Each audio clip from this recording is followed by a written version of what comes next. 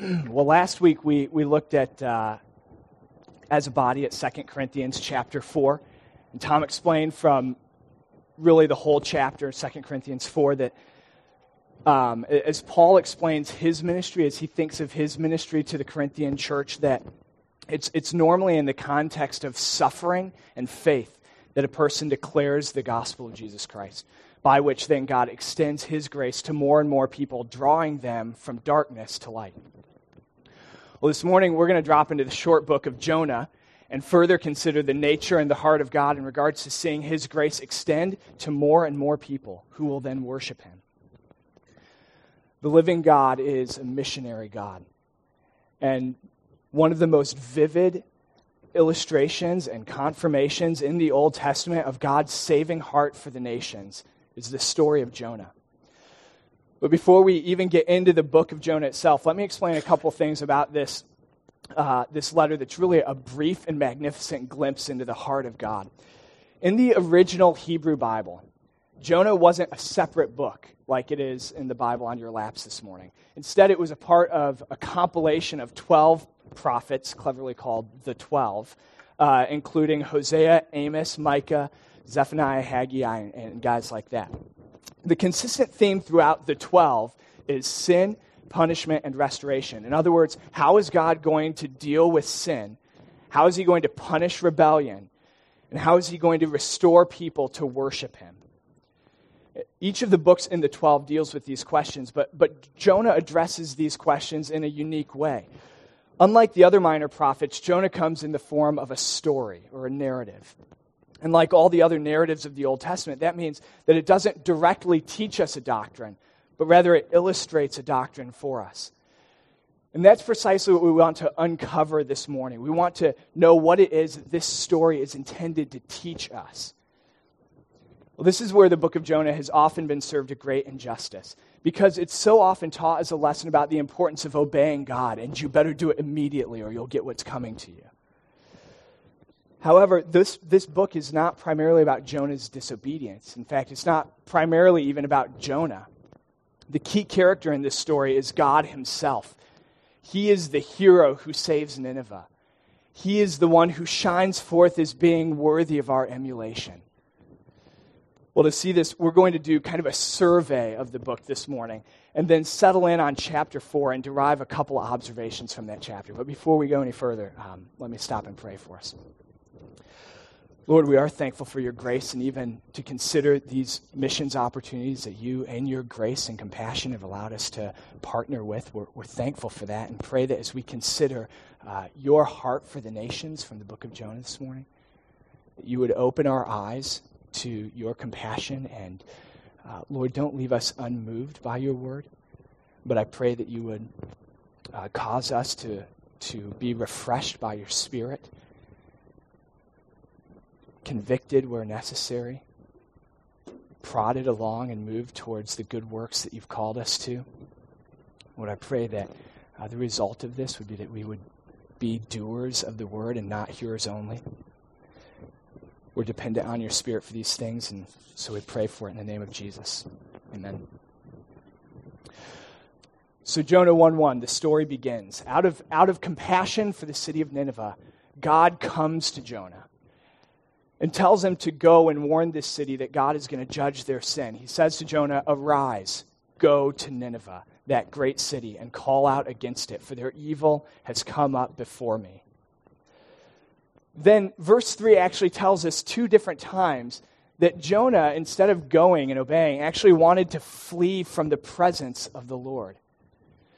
But notice that the text doesn't yet tell us why Jonah wanted to flee. At any rate, he gets on a ship to get away from God, and a storm comes. The sailors on the ship begin panicking, but more importantly, the text tells us they begin praying. The prophet is sleeping while the pagans are praying. They cast lots to find out whose fault this storm is, and the lot falls on Jonah. So now they know that they're suffering a storm because of the sin of Jonah. Yet, despite Jonah's direction to throw them overboard, and despite the fact that it's his fault, they don't throw him over. Instead, they row all the harder to get back to dry land. As the storm continues to prevail, they finally decide to hurl Jonah into the waves. But even then, they don't do it carelessly. Notice at the end of chapter 1 that they actually commit their decision to the Lord with these words, "O Lord." You'll notice in your Bible that Lord there is in all caps, meaning that at this point they're actually praying to the God of Israel. They say, "O Lord, let us not perish for this man's life, and lay not on us innocent blood, for you, O Lord, have done as it pleased you." And with that, they throw God's sleepy prophet into the sea, which instantly ceases from raging. The conclusion of the sailors' role in the story is found there in verse 16 of chapter 1, where it says, "Then the men feared the Lord exceedingly, and they offered a sacrifice to the Lord and made vows." You see what happened right there? Before we even make it to Nineveh, God is saving people along the way. He displays his power to these pagans, and despite Jonah's apathy, God saves these men. They're converted and they become worshipers of God. Jonah is disobedient, but God is saving people. And with the calm sea all around, it says they made their vows to the God of Israel. Meanwhile, Jonah's situation isn't quite so comfortable. God used a fish to rescue him from drowning, but that means that he's pinned in the belly of this fish, surrounded by hot digestive juices, which I'm sure was fun. His arms were too short to box with God. And now, having experienced the judgment of God and fearing for his own life, Jonah calls out to God in chapter 2.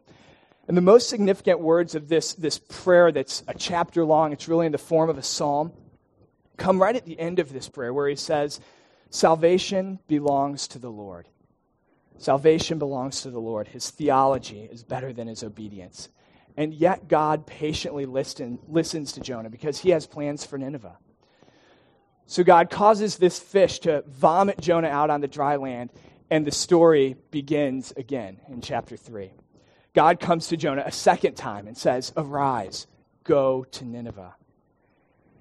And from whatever beach Jonah landed on, this time he heads in the right direction. He goes to Nineveh and he preaches the message that God has given him. And without hesitation, the people of Nineveh, just like the pagan sailors, believe in God.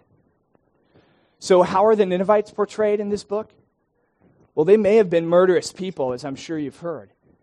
But here in Jonah, they're presented as contrite, broken, and repentant over their sin. After all, the king of Nineveh says in chapter 3, verse 9, "Who knows? God may turn and relent from his fierce anger so that we may not perish." Well, they do repent. The whole city repents, which is the very thing that God loves. Psalm 51:17 says, "A broken and contrite heart you will not despise." And God does relent from destroying that city. Well, this is interesting. In chapter 1, you have these pagan sailors who come to fear the Lord exceedingly and make vows to him. And then in chapter 3, the people of Nineveh believe God and turn from their evil ways. Do you see what's happening here? God's redemptive scope is expanding. The sovereign Lord's compassion is extending beyond the border of Israel. There was always a place in God's heart for the nations. And the wanderer who joined himself by faith to the children of Israel, God had told the children of Israel to welcome that person. But here now, rather than just welcoming the nations, Jonah is called to go to the nations. He's been called by God to be almost like a prehistoric missionary. Well, now we come to chapter 4. And the lessons of the book of Jonah are really found in this chapter. This is where we draw our key observations about this book. So look at chapter 4, verse 1 with me. At this point, Jonah is still in the city of Nineveh, and he sees the repentance going on all around him. And verse 1 says, "But it displeased Jonah exceedingly, and he was angry. And he prayed to the Lord and said, 'O Lord, is not this what I said when I was yet in my country? That is why I made haste to flee to Tarshish.'" So now we finally learn of Jonah's miserable motivation. He says, I made haste to flee to Tarshish, for I knew that you are a gracious God and merciful, slow to anger, and abounding in steadfast love, and relenting from disaster. Well, there it is. That's why Jonah ran. It wasn't because God's call was simply scary. It was because Jonah didn't share God's heart. It wasn't just that he was disobedient to the command. It was that he fundamentally miscalculated the character of God. Well, our first observation then is that the call of God to Jonah is rooted in the compassion of God for Nineveh. The call of God to Jonah was rooted in the compassion of God for Nineveh. Jonah acknowledges that he knew that God was compassionate and that is the reason he ran. It was because he knew the character of God, that God is a gracious God and merciful. The word that Jonah highlights there is merciful, compassionate. It's the same word that is used in Psalm 103, verse 13, where it says, "As a father shows compassion to his children, so the Lord shows compassion to those who fear him." God's compassion towards Nineveh was like the compassion of a father to his children. Look again there at the end of chapter 4. At this point, God is reasoning with Jonah, patiently enduring Jonah's hard heart. And Jonah is angry that the plant that had given him shade and comfort had died. And in verse 10, the Lord says to Jonah, "You pity the plant for which you did not labor, nor did you make it grow, which came into being in a night and perished in a night. And should I not pity Nineveh, that great city in which there are more than 120,000 persons who do not know their right hand from their left, and also much cattle?" Well, that's an argument from the lesser to the greater. If Jonah pitied the plant for which he didn't labor, which came up and perished in one night, how much more should God pity the city of Nineveh, an entire city of people he had created, people who had his image in them? He had cared for this city for generations. This was one of the oldest cities in the world, founded by Nimrod, the great-grandson of Noah, long, long ago. How could a God of intense compassion overlook the welfare of a city of thousands? No, Jonah didn't misunderstand God's compassion. In fact, he knew from the beginning of the story that God might relent from disaster. Again, he was just unimpressed by God's mercy. He didn't just misunderstand the command. He didn't just disobey the command. He fundamentally miscalculated the value of God's nature. God has a heart for missions. He has a heart to see all the nations, all tribes and peoples and tongues, to come to be rescued from their idolatry, to be God-fearers. That's who God is. And that heart didn't start with Jesus. God has always been that way. Jonah just didn't value that part of God. He only valued the part of God that had chosen Israel, and not the part that loved the nations. In other words, he made his own God. He thought God was Jewish. So he determined not to function as a mouthpiece of God's compassion. He was a prophet. His job was to say the things that God had told him to say, and yet he submits his letter of resignation. If that's the job, I don't want it. He stands out as one of the most successful evangelists of all times, and yet perhaps the most miserable. But what about you? If God, out of his compassion, leveled the same call to you that he did to Jonah, would you do it? Would you make disciples of other nations? Because he has leveled that call to you. Just like God said to Jonah, "Arise, go to Nineveh." Jesus in Matthew 28 says to his followers, "Go, make disciples of all nations." So let me be specific. When was the last time that you attempted to have a gospel conversation with someone? And think for a minute, what is it that prevents us from fulfilling this command? Isn't it the fact that we don't bend our lives towards obedience? It's like we're busy doing our own thing, waiting for the perfect opportunity, maybe, and when that opportunity doesn't show up, we don't share the gospel. God has made the call, but we move towards 100 other things. We just don't move towards obedience. And obedience on this matter isn't something that we can just add to a weekly checklist. Again, the call of God to Jonah was rooted in God's character, in his compassion. This is something that must be rooted in the character of God. We need to grasp and embrace his compassion. The moral of the story isn't to go hand out more gospel literature. No, the lesson from Jonah is that God is abounding in steadfast love and compassion. Thus, shortcomings and failure in our own compassion reveal a shortcoming in our comprehension of the grace of God. A lack of desire to see the gospel spread to cities of thousands reflects hearts that are unmoved by the kind of pity and mercy that are so integral to who God is. We have hearts that are underwhelmed by the compassion of God. We're far too unimpressed with the mercy that he has shown to us. We don't revel in his compassion towards us as we should, and so we don't reflect his compassion towards others as we should. You may say, well, I'm not running from this command like Jonah was. And the American church may not be running from the command to go. But are we as a church and as individuals going? You may not be running from the command to go, but are you going? So we may not be fleeing, but if we're staying and not going, it's still disobedience. Let me think with you for a minute. What would it look like for you to go? Well, this is what we must not do. We cannot measure our responsiveness to the Great Commission by our giving money. We must also evaluate our personal engagement with missions. As Americans, we're prone to think that we can solve everything by throwing money at it. If there's a problem, just give more money to it. And it's almost like we as a church and as individuals think that we can buy obedience to missions by giving. We reason somehow that we're obedient because a certain percentage of our church budget is designated towards missions. But while giving is a significant, necessary, and appropriate response to Jesus' command to go and make disciples, we can't stop with monetary benchmarks. We have to ask, how is our congregation engaged in missions? Not just missional giving, but also missional going.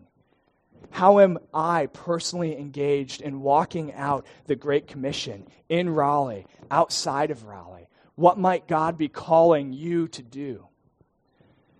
Well, this will require a little prayer and holy imagination on your part. What will it look like for you to have kingdom feet, to go like God calls Jonah to do here?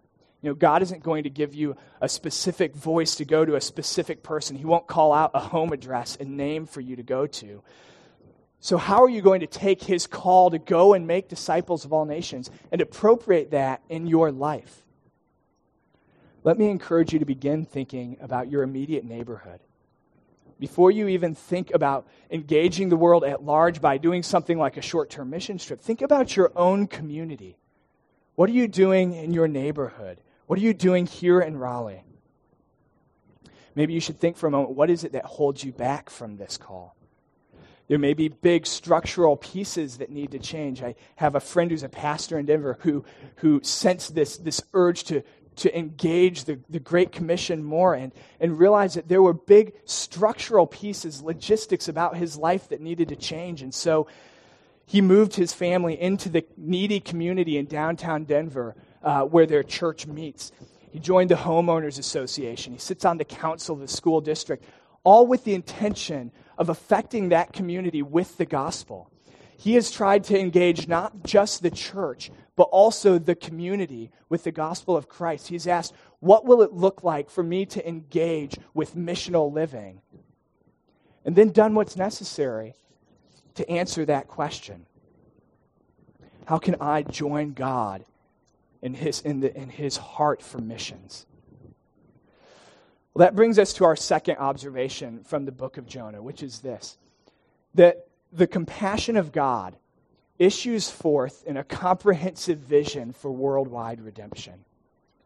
Let me say that again. The compassion of God issues forth in a comprehensive vision for worldwide redemption. And this second observation from the book of Jonah is a little bit broader. We just said that the call of God is rooted in the compassion of God, which is an observation about God's character. But now we're saying that the compassion of God issues forth in a comprehensive vision for worldwide redemption, which teaches us something about God's plan, which is a plan for saving the nations. You see, in this story of Jonah, the role that Jonah plays is not his alone. It's really the role of the nation of Israel. Jonah represents Israel. He stands as a picture of what they were like. Self-righteous, but not really righteous at all. Happy to have God for themselves, but not so happy about the character of God. Happier with themselves for having God than they were with God for having them. They were arrogant, inward, and unconcerned with the plight of those beyond their ethnic border. So let me illustrate that. Have you ever been driving down the highway and some guy in a bright blue sports car zooms past you? Well, you may not have noticed, but Stacy and I have a very old station wagon. And so I'll admit that when that happens to us, it's just kind of a wound to my pride.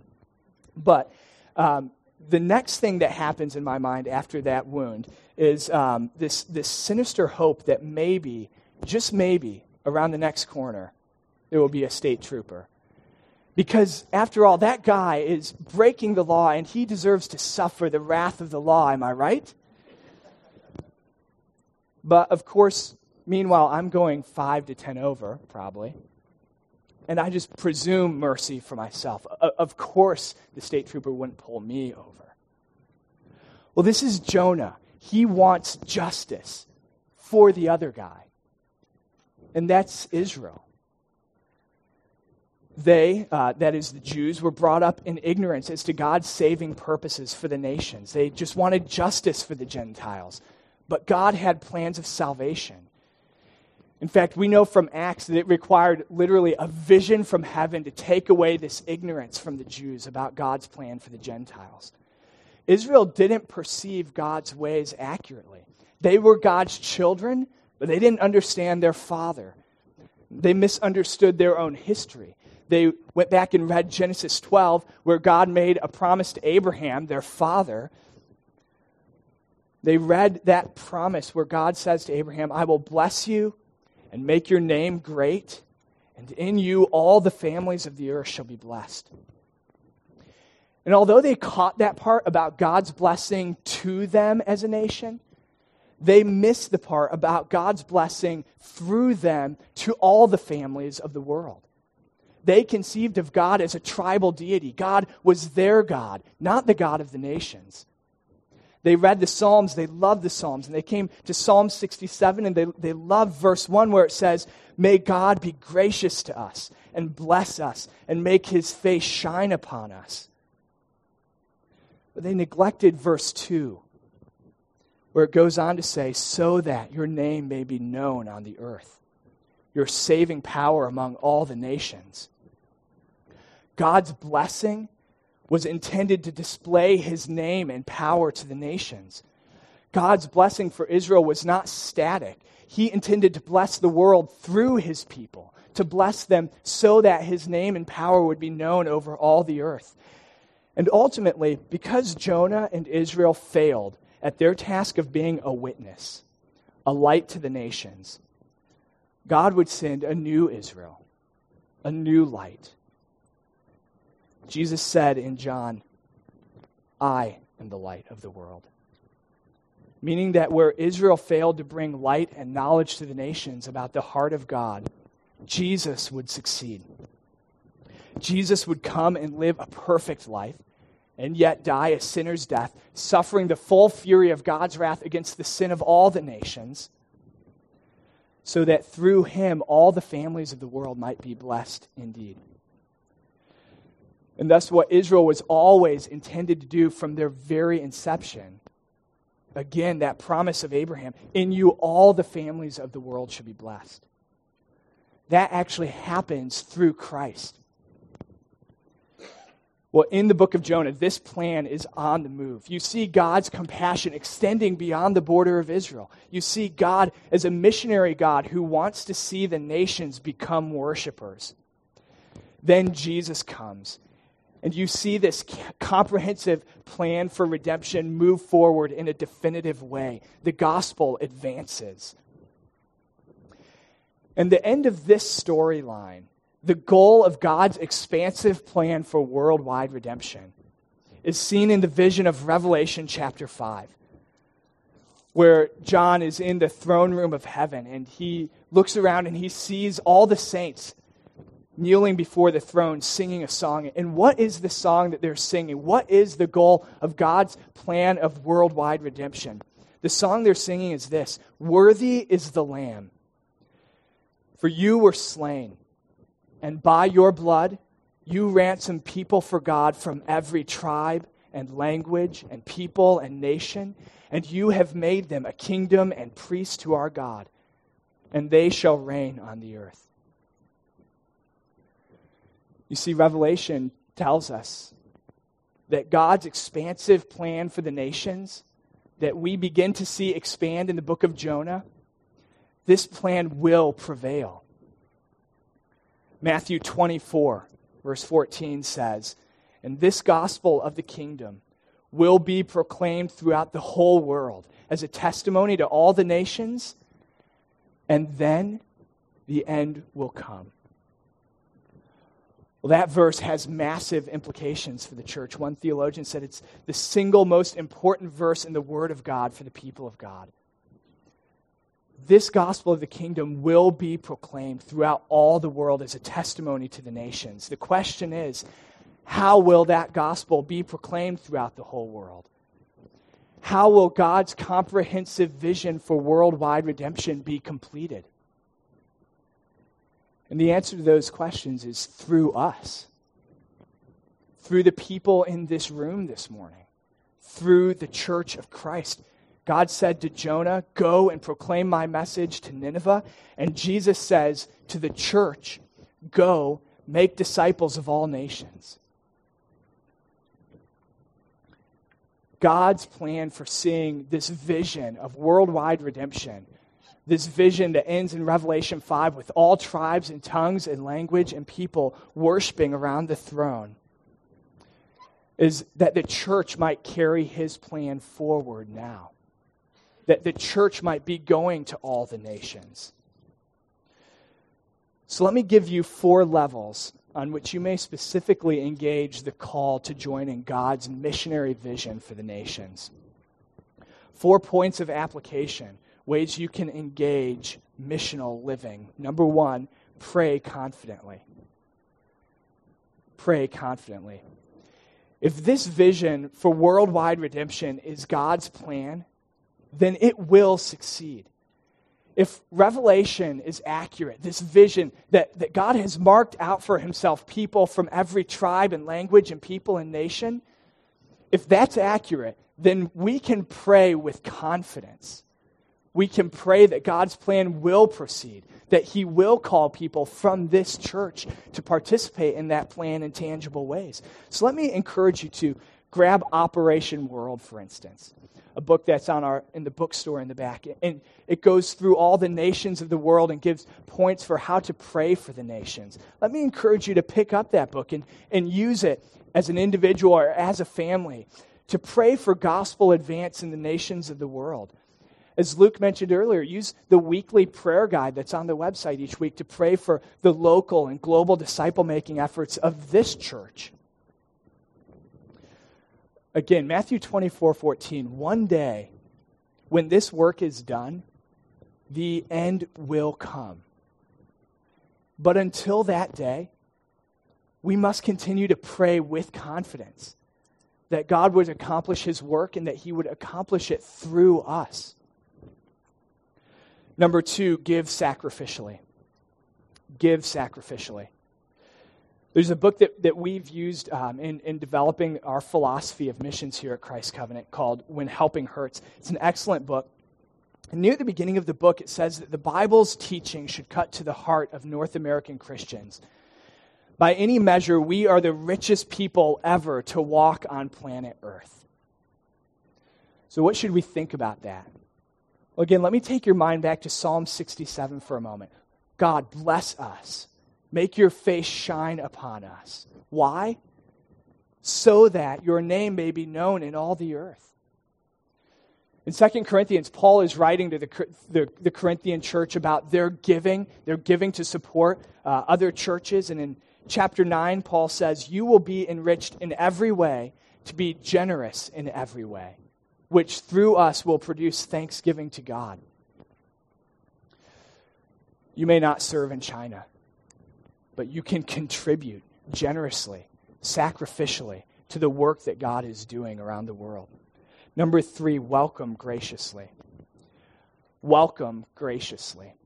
What do I mean by that? Well, that the nations are no longer limited to the far-off ends of the earth.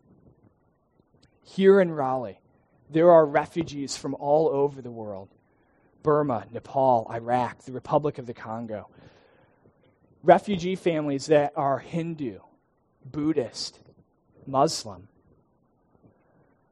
Our church is there, and we need more people who will engage those families, working not only to meet their physical needs, but also people who will develop relationships with them and walk through the Bible with them and find new avenues in which we can address those nations with the gospel of Christ. We must welcome, with grace and gospel intent, the nations that God brings to us.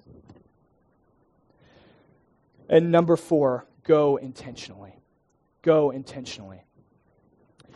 That handout in your bulletin reflects numerous people who, by the grace of God, have gone out. Some right here in Raleigh, working to advance the gospel among refugees. Some who are going out in the Middle East to plant churches and suffer for the gospel, legitimate persecution. But who else in this room might God call to leave this body and see the gospel advanced among the unreached tribes and languages and people around the world? Who will join the for a year or 2 or permanently? Who will pioneer a new missions work among some unreached people group, a new tribe or tongue that is not yet around the throne of Christ? You know, there are a total of 16,445 people groups in the world. Over 16,000 people groups in the world, and 7,060 of them remain unreached. That means that 2.9 billion people, that's almost 42% of the world's population, are in people groups without an established gospel witness. That vision in Revelation 5 of people from every language and tribe, every nation and tongue, must compel the church forward on mission with our missionary God to see his gospel advance in all the world.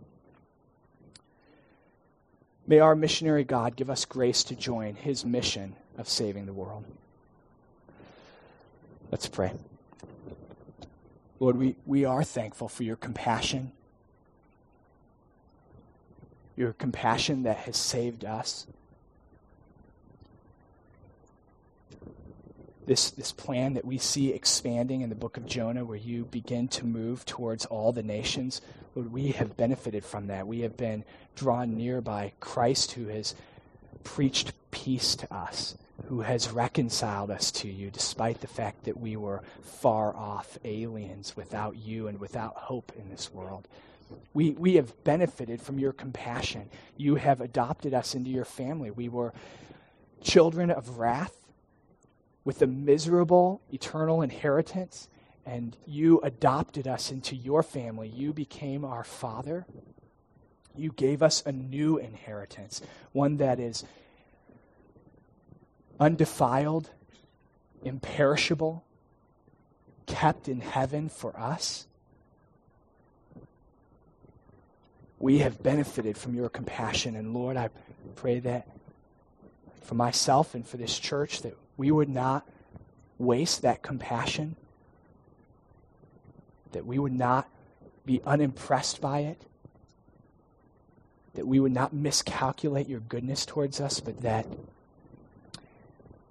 in seeking to reflect that compassion, we would join your vision of saving the world, that we would go out and preach this gospel, and that by it you would save people from every language and tribe and tongue and people. Pray that you would give us wisdom and grace in the way that we pursue this call. In the name of Christ, amen.